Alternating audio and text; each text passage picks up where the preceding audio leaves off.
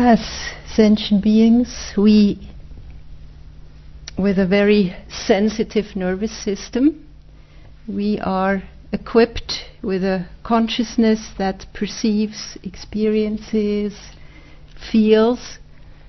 We've got ears, eyes, mouth, a body, a mind with which we can see, feel, hear, taste, smell and think. And all those experiences that we make, that in a way make up what we are, make up our life, they all, as we all experienced it over and over again, have a feeling tone.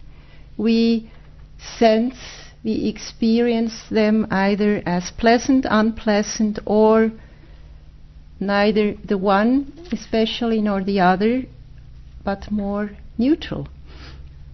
And of course, very naturally, we prefer just having the pleasant ones and possibly, if we can, no unpleasant ones at all, if that would be possible.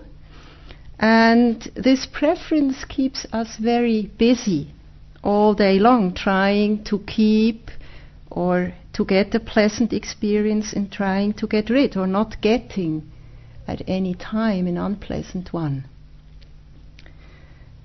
And of course, this is totally natural. We probably all agree to this endeavor. And at the same time, we also discover that we can't really control this. Although I remember some years ago, it's actually quite a long time ago, shortly after a plane crash in Switzerland, which doesn't happen very often. Luckily, I had to go and book a flight in in our travel agencies, and a little bit with a smile on my face, or a little bit joking, I asked the employee, whom I knew since many years, whether she could make sure that my plane won't be landing on runway 28. That seemed to be a problem at that time. And after my trying to make this little joke, she replied with utmost seriousness, that, oh, they have it under control now.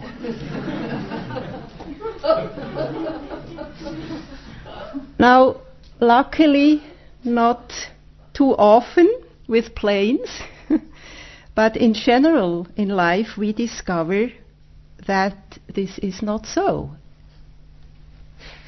And here we react often with frustration, fear, depression, anger, and maybe many more other painful reactions. Now the forces that move the world, our inner world, the outer world, wanting and not wanting, wanting to have and not wanting, to get rid of, desire and aversion. On a small scale, these forces might look quite insignificant. On a broader scale, their dimensions are often disastrous, as we all know. And it would be naive to think that we can get rid of these forces rather quickly. But I think it's central and it's important to learn to understand them, to weaken them, not getting caught by them until, and that's our vision, that's our aim, they will have no more ground to even manifest. So tonight I would just look a little bit closer to these two forces of the wanting and the not wanting mind. Wanting, greed, holding on, attachment, grasping, desire, all part of this. Hafiz, the great Sufi master, writes in one of his texts, The mind is ever a tourist, wanting to touch and buy new things, then throw them into an already filled closet.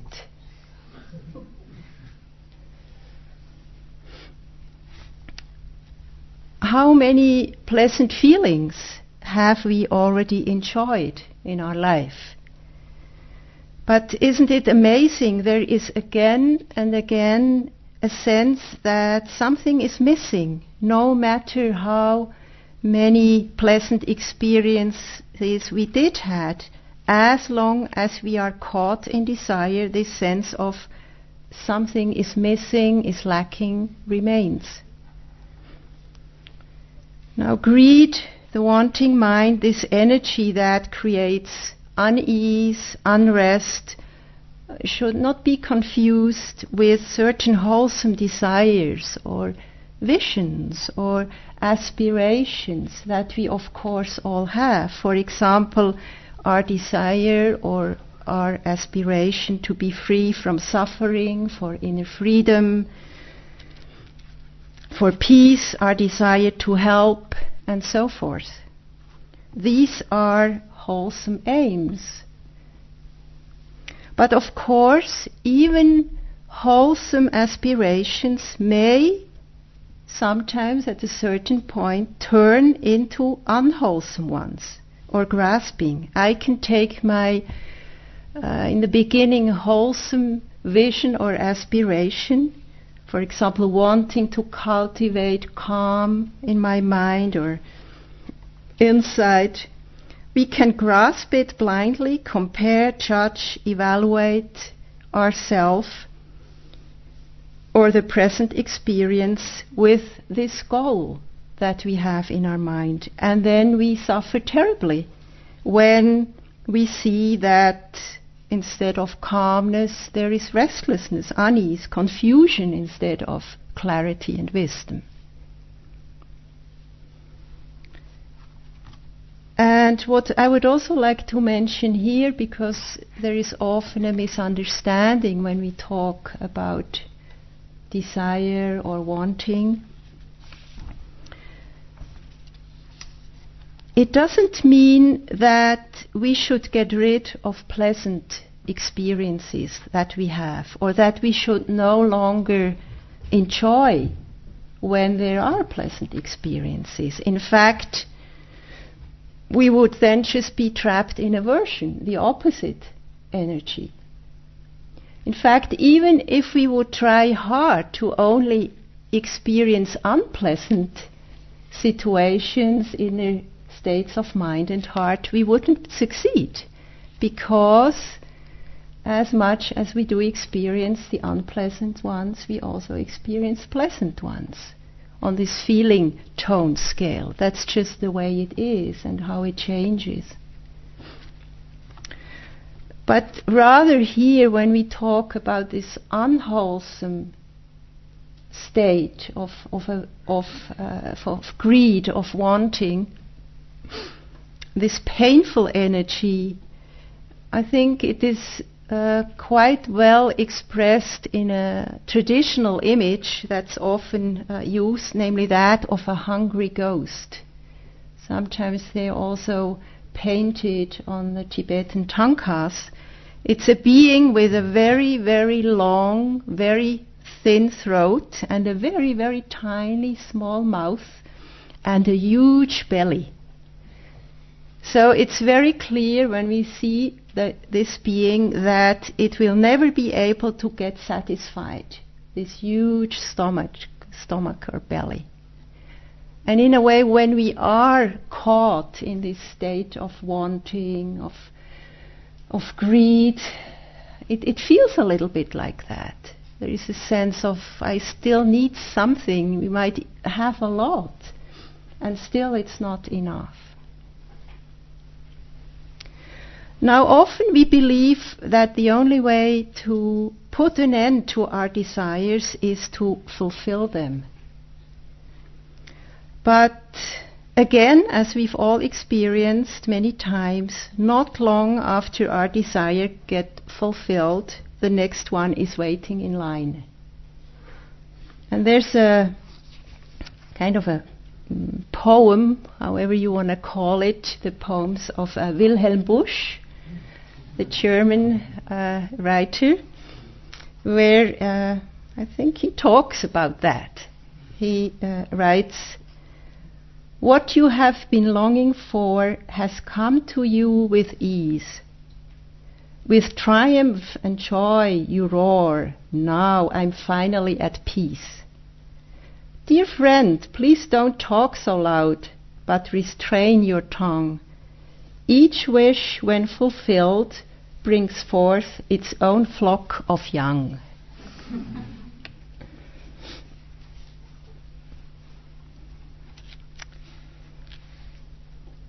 So there are many areas where this wanting, this desire manifests in our life. One is in our appearance or concerning our body. For example, there's certain desire, maybe how we should look, how we would like to look, or we hold on to an image about ourselves, how we do look, that we're somebody good looking or not good looking. There might be a desire for certain inner qualities, for more compassion, more concentration, equanimity, intelligence, or whatever. Holding on to an image about ourselves or others. You know, I'm an angry person, or I'm a shy person, I'm a boring person. I'm an entertaining person, clever or stupid or lovable or unworthy. And we do that also with others, carrying these images and fixing people, putting them into a box. That's the way they are and they will ever be for the rest of their life. Sometimes this can go so far that we have a certain ideal of a person, of a child, of a partner. And this might be so strong that we almost miss the actual relationship or almost miss the actual person there because we're so much fixated on this image, how we want that person to be. Sometimes we can see it in our work, or the roles that we play that might be helpful at certain times. But if we are holding on to our roles, this often creates troubles. Be it the role of a doctor, a teacher, a student, a manager. If we continue playing the teacher or the manager at home or with our friends, then we're in trouble. There is a desire for and a clinging to possessions that we have, desire for beauty, for aesthetics, needing to be around beautiful things only, and suffering greatly when things are ugly, not nice. Clinging to nationality, to culture, clinging to our past, how wonderful it was or how terrible it was. Clinging to views and opinions, a huge field of suffering if we don't recognize it. Or, of course, desire for meditation experiences, for calm, for concentration, for insights to manifest. We've read all these wonderful Zen stories and, you know, the bang and then they've got it and so forth. We didn't quite get it yet. So there is a sense of one day, if we tried hard enough, we might also experience that. And I found, especially in a retreat, when our minds get a little bit more settled, more calm, this energy, we experience it quite strongly, actually. Sometimes it might just manifest in a kind of leaning forward into the next experience, not being able to really settle into whatever the experience is right now. Even if it's a pleasant experience, the habit sometimes is to already lean forward to the next one. Not just being with this breath fully right now, but almost anticipating or expecting the next breath, as if the next breath would be any more interesting or bring any other whatever. It might not be so rational in our mind why we do that. It's just a habit. Or in the walking meditation, we see that often it's not easy to just be with this one step at a time, but that we're already the next and the next and the next. Or in the metta with the phrases, we rush through the phrases as if that would somehow bring us more happiness somewhere down the road or later, or when we've done 1,000 metta phrases. Or maybe not quite settling into the sitting practice, but expecting already, anticipating the walking or the other way round. There it will be okay and fine. Or not being quite present when eating or washing dishes or walking the stairs up and down, but waiting for the real thing to be present for. Or maybe not really kind of allowing yourself to really be here in this retreat, but already expecting the next one, the longer one. Then that will be bring much more success. Trying to achieve that one experience that we had in the other retreat. So when we are lost in desire, in this wanting, in this clinging, in these different shades this wanting mind takes, ambition is certainly also to be aware of. We can't see clearly. We are unfree in this moment. The mind is bound. There's an anonymous Zen story that I find illustrates that quite well. A young boy traveled across Japan to the school of a famous martial artist. When he arrived at the dojo, he was given an audience by the teacher. "What do you wish from me?" the master asked. "I wish to be your student and become the finest karateka in the land," the boy replied. "How long must I study?" 10 years at least, the master answered. "What if I study twice as hard as all your other students?" 20 years, the master replied. 20 years? What if I practice day and night with all my effort? 30 years, was the master's reply. How is it that each time I say I will work harder, you tell me that it will take longer? The boy asked. The answer is clear. When one eye is fixed upon your destination, there is only one eye left with which to find the way.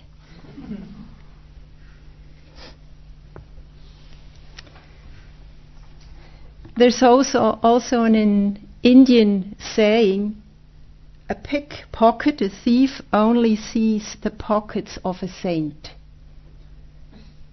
If we are, or in these moments when we are fixated in our wanting what we want, our mind is very narrow, very limited. We don't have a great picture or perspective of a situation or a person or of ourselves. So, of course, it is again mindfulness that recognizes when we are lost in desire, ambition, and clinging. And sometimes we can actually just drop it in this very moment.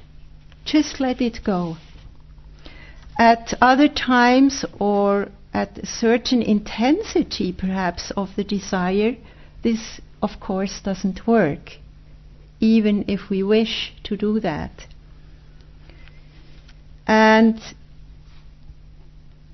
of course, already in the first place, it's not just about getting rid of desire and cultivating aversion then, but we need to recognize it, we need to study it, to investigate it.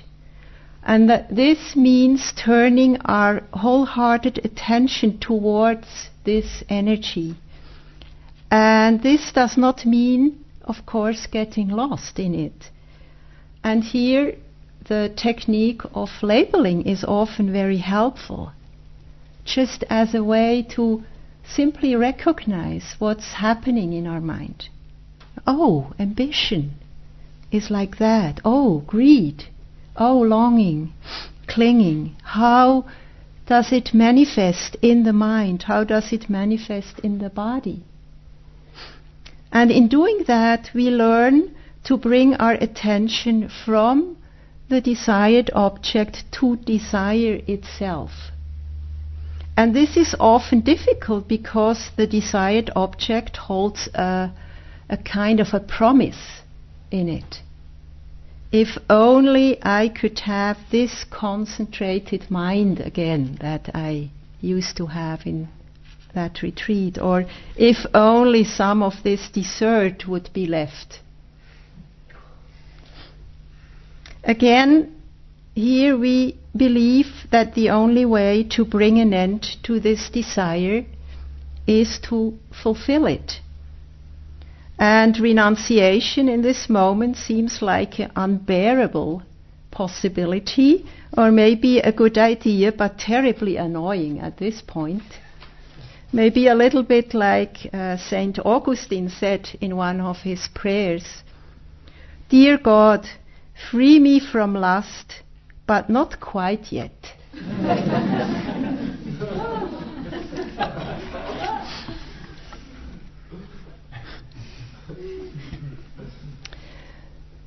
But imagine the situation: you sit in front of a TV, watching an endless stream of commercials, and there is a desire for each object that has been advertised. An enormous suffering compared to the possibility of just letting the objects pass by. We don't get into aversion to the objects. The advertisement is just what it is. But we just let go of the wanting, the desire. For example, what happens often, or what I find interesting when I do longer retreats and then I come out and that I'm at home and go shopping again for the first time in one of these big, shopping places.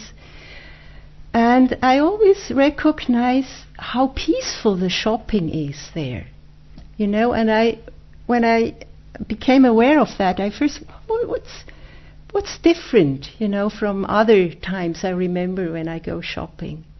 And I realized, there is no wanting in the mind. There is just, I have my list and I get things, what I need or what I'd like to buy, and go there and pay, and that's it. And it's actually quite peaceful.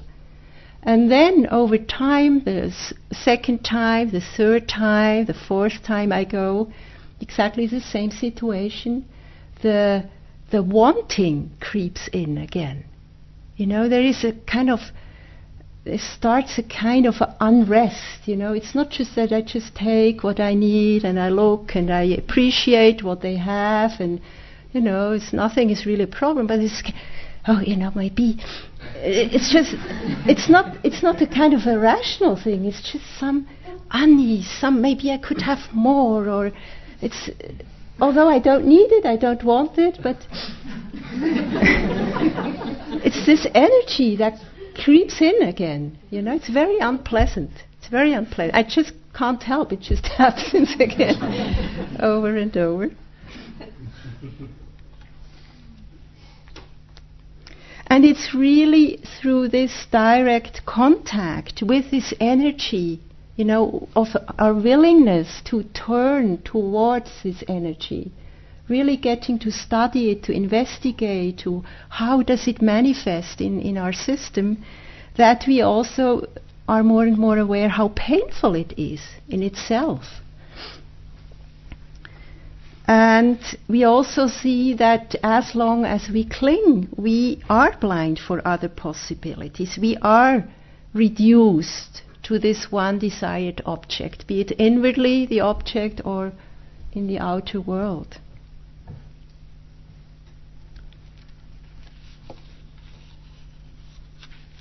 And it's also in all these moments where we actually turn there with the attention, with curiosity, with interest, that we really see, when we hold on to the object, how painful it is, how the tightness of it.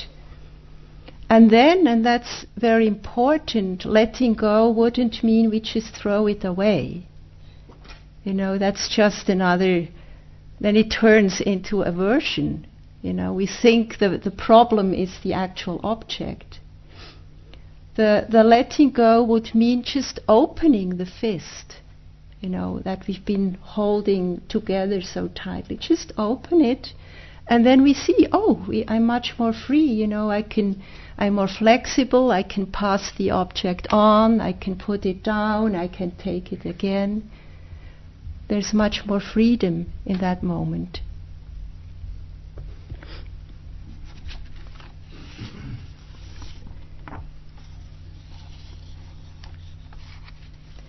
And this non-clinging does not mean non-caring.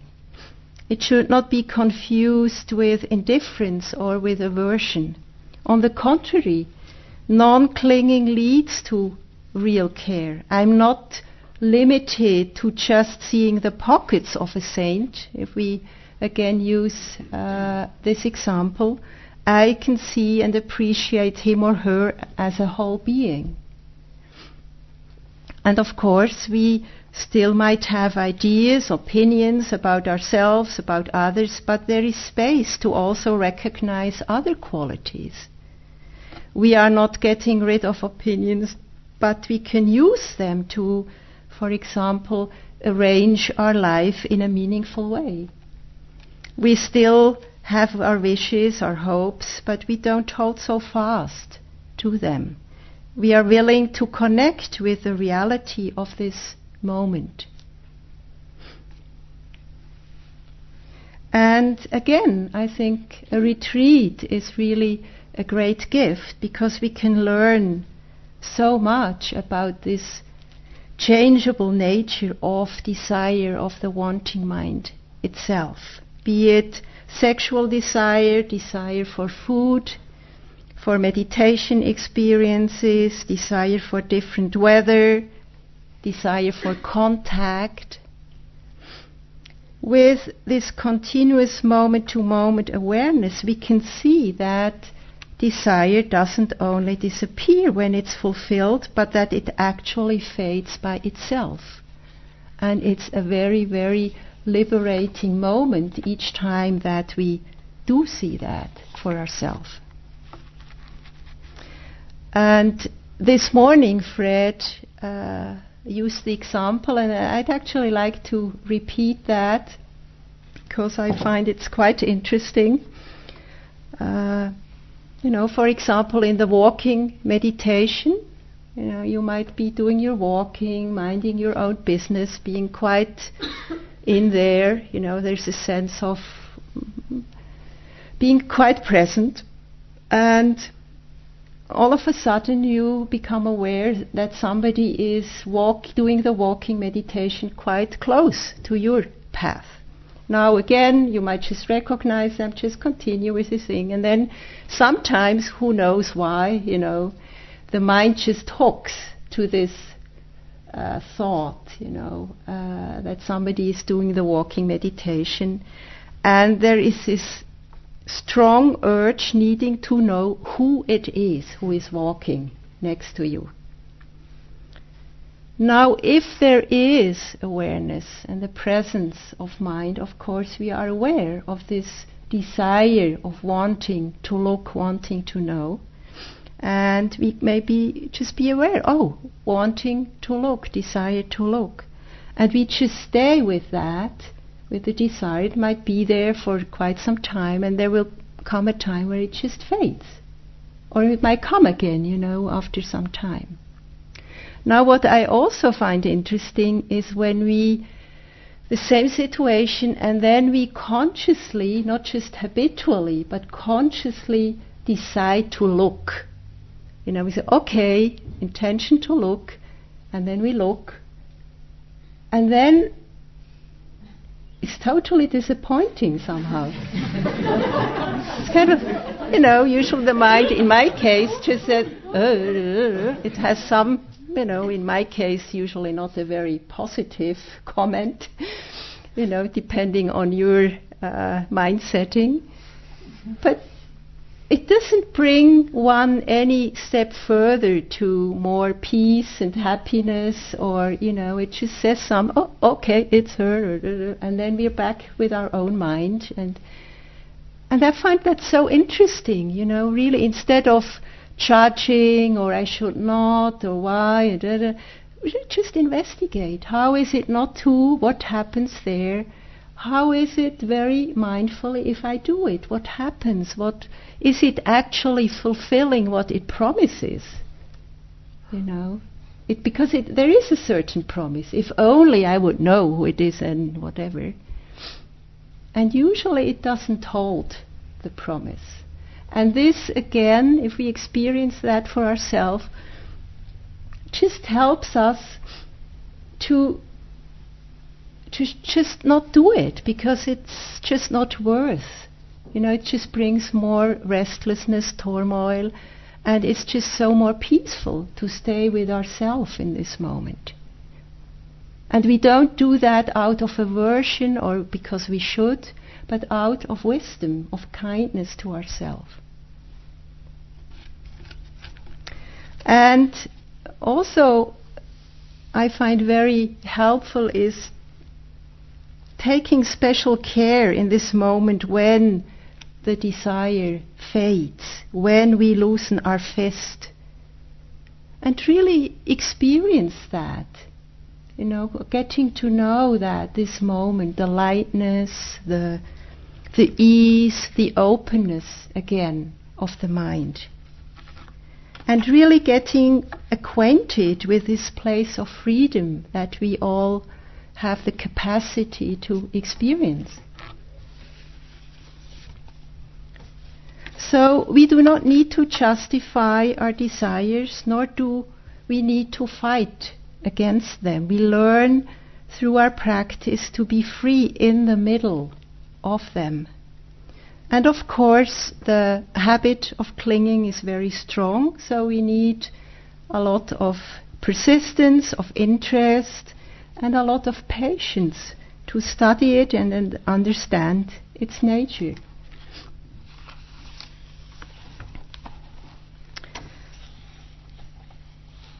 So I'd also look a little bit at the opposite energy, the not wanting or wanting to get rid of, or dislikes, all forms of aversion. Equally powerful energy as greed, equally painful for us, for others, when we are lost in this energy. And I think many things that I've mentioned about greed are valid for this energy too. In the midst of aversion, our view here too is totally limited, narrowed down. We are fixated on what we want to get rid of. And that's actually almost funny if we become aware of that. We try to get rid of something, and this very trying to get rid of something makes us really stay connected with this object or person or situation or inner mind state.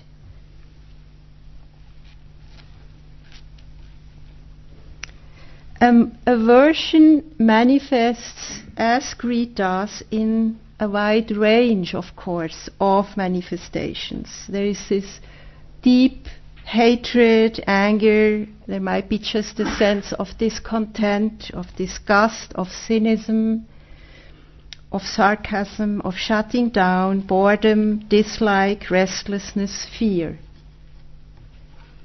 And habitually we either try to pretend it's not really happening, or perhaps we feel guilty, we try to avoid it, hide it, hold the breath, or we act on it, we let it out in words, in actions, in deeds.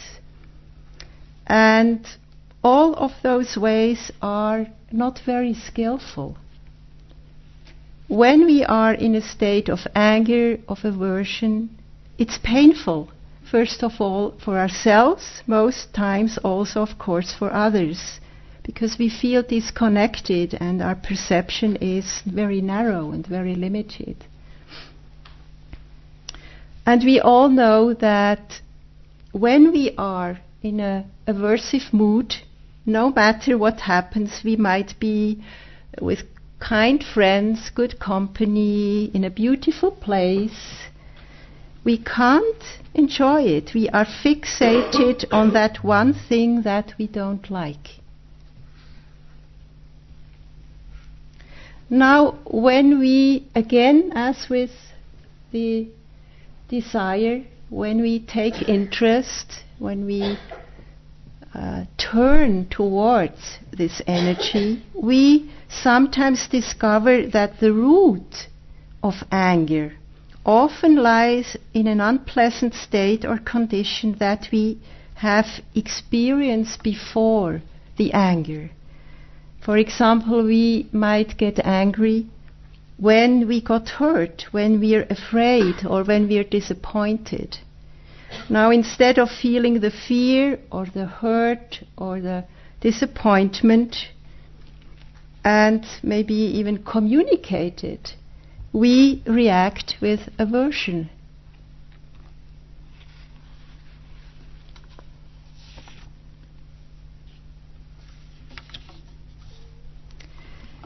So with mindfulness again, we learn to recognize aversion. We learn to recognize it faster, and also the more subtle forms of it. Sometimes, again, here too, we can just drop it. At the moment we recognize, we just let it go. It's just a habit to react with aversion. And we remember and we just let it go. And if it stays, we learn not to make more out of it. We simply let ourselves feel the anger in the body. We get away from the story, we connect with the actual sensation, and if we are willing to just stay with the unpleasant sensations, we also experience the natural cessation of this aversion, as it is with wanting. So when we let the aversion be, which doesn't mean getting lost in this energy, but we just let it be, when we don't feed it with more thoughts, it has no energy to stay. It's just not its nature to stay for eternity. There's a passage that Jack Kornfield, one of the well-known Vipassana teachers, who also teaches here in our center sometimes, and he describes a situation when he was still a monk in Thailand, traveling with his teacher, Ajahn Chah. And he describes here one of those moments when this acceptance, or how the acceptance can be very healing. In this example, it's the acceptance of fear. He writes, When I was a young monk, I traveled with my teacher Ajahn Chah to a branch monastery on the Cambodian border, 80 miles away from our main temple. We were offered a ride in a rickety old Toyota with doors that didn't close fully. Our village driver was really speeding that day, recklessly passing water buffalo, buses, bicycles, and cars alike around blind curves on a mountainous dirt road. All of you have been in India or any other Asian country. You might probably recognize that situation. As this continued, I felt sure I would die that day. So for the whole time, I gripped the seat back and silently prepared myself. I followed my breath and recited my monk's prayers. At one point, I looked over and saw my teacher's hands were also white from gripping the seat. This reassured me somehow, even though I also believed him to be quite unafraid of dying. When we finally arrived safely, he laughed and said simply, "Scary, wasn't it?" In that moment, he named the demon and helped me make friends with it.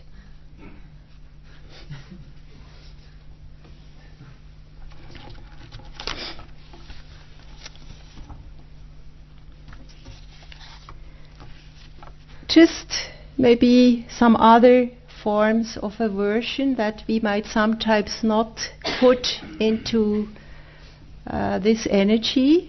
One is boredom. Of course, in our daily life, it's much easier to avoid boredom, especially in our the times today in our society.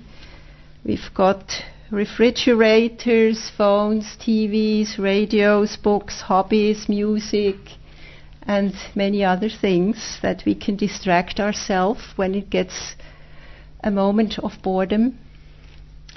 And of course, here on a retreat, we have many of those distractions fall away, and we are bound, perhaps, to experience moments of boredom.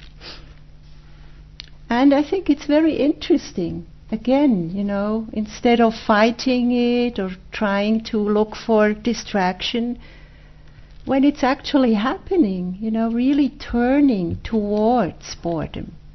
How is boredom? What is boredom?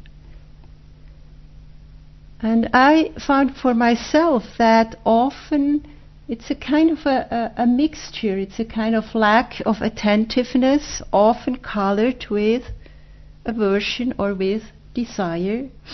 Maybe desire for more intensity, for more depth, or not wanting to be with the trivial. There's a sense of judging, this experience, that's just trivial. I want to the spiritual, the real thing. So really taking the time and turn towards and see what's actually happening, what's going on there. Of course, a very widespread form of aversion or of great suffering is that of the judging mind. Judging ourselves, our meditation, judging others. And judging too is not something we can get rid of simply by willpower. From now on, I will not judge myself anymore. So the judging is just more of the same, we discover. Just makes it worse. But we can learn to recognize it and not build a whole story around the judging in that moment that is already happening. We learn to just let those judging words pass by and fade by themselves. It's really just words in the mind if we look very closely. Ram Dass, he said, "Don't take yourself so personally." Can be very helpful to remind ourselves sometimes not to take our thoughts, our judge so personally. It just says, it's just habit.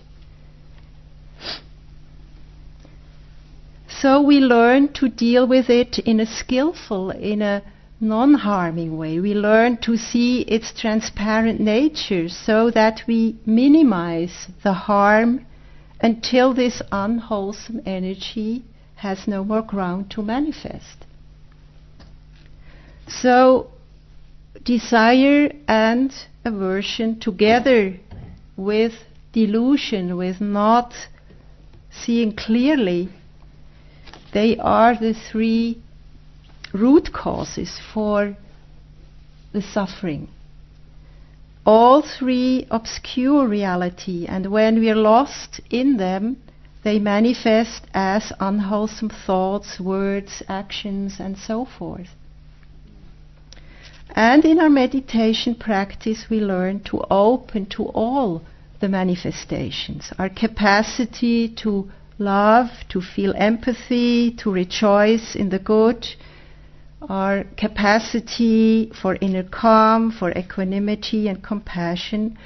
But of course, we also open to the hatred, the ill will, the pride, the fears, our tendency to cling, to grasp, the doubts, the uncertainty, the laziness, the chaos at times.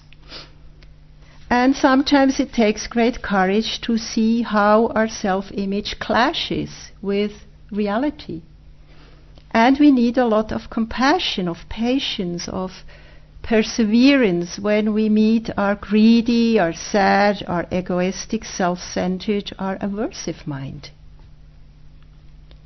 But we also have the capacity within us not to grasp all these manifestations, just to let them arise, let them be, let them fade away. Just become very, very transparent. We do not need to declare them as my anger, my desire, and thus solidifying them. We have the capacity to slowly put aside our armor of these old habits. And instead of being lonely in our tight, rigid, limited and stuffy, airtight armor, we have the capacity to be more and more at home in expansiveness and openness. And generosity, kindness, compassion, tolerance and flexibility will more and more be the natural expressions of our heart and of our mind. I'd like to end with a text by the Chan Master Sheng Yen. I've been talking or mentioning him last week. The mind that makes no distinctions is unmoving. There are no ups and downs. If you tried to eliminate the ups and downs, it would be like trying to calm the ripples on water in a pan. You want the surface to be completely still. You blow on the water to flatten it out and end up making more ripples. Then you press the water with your hands to stop it from moving, which creates even more agitation. If you were to leave the water alone, the ripples would eventually subside and the surface would be still. Just a few moments of silence.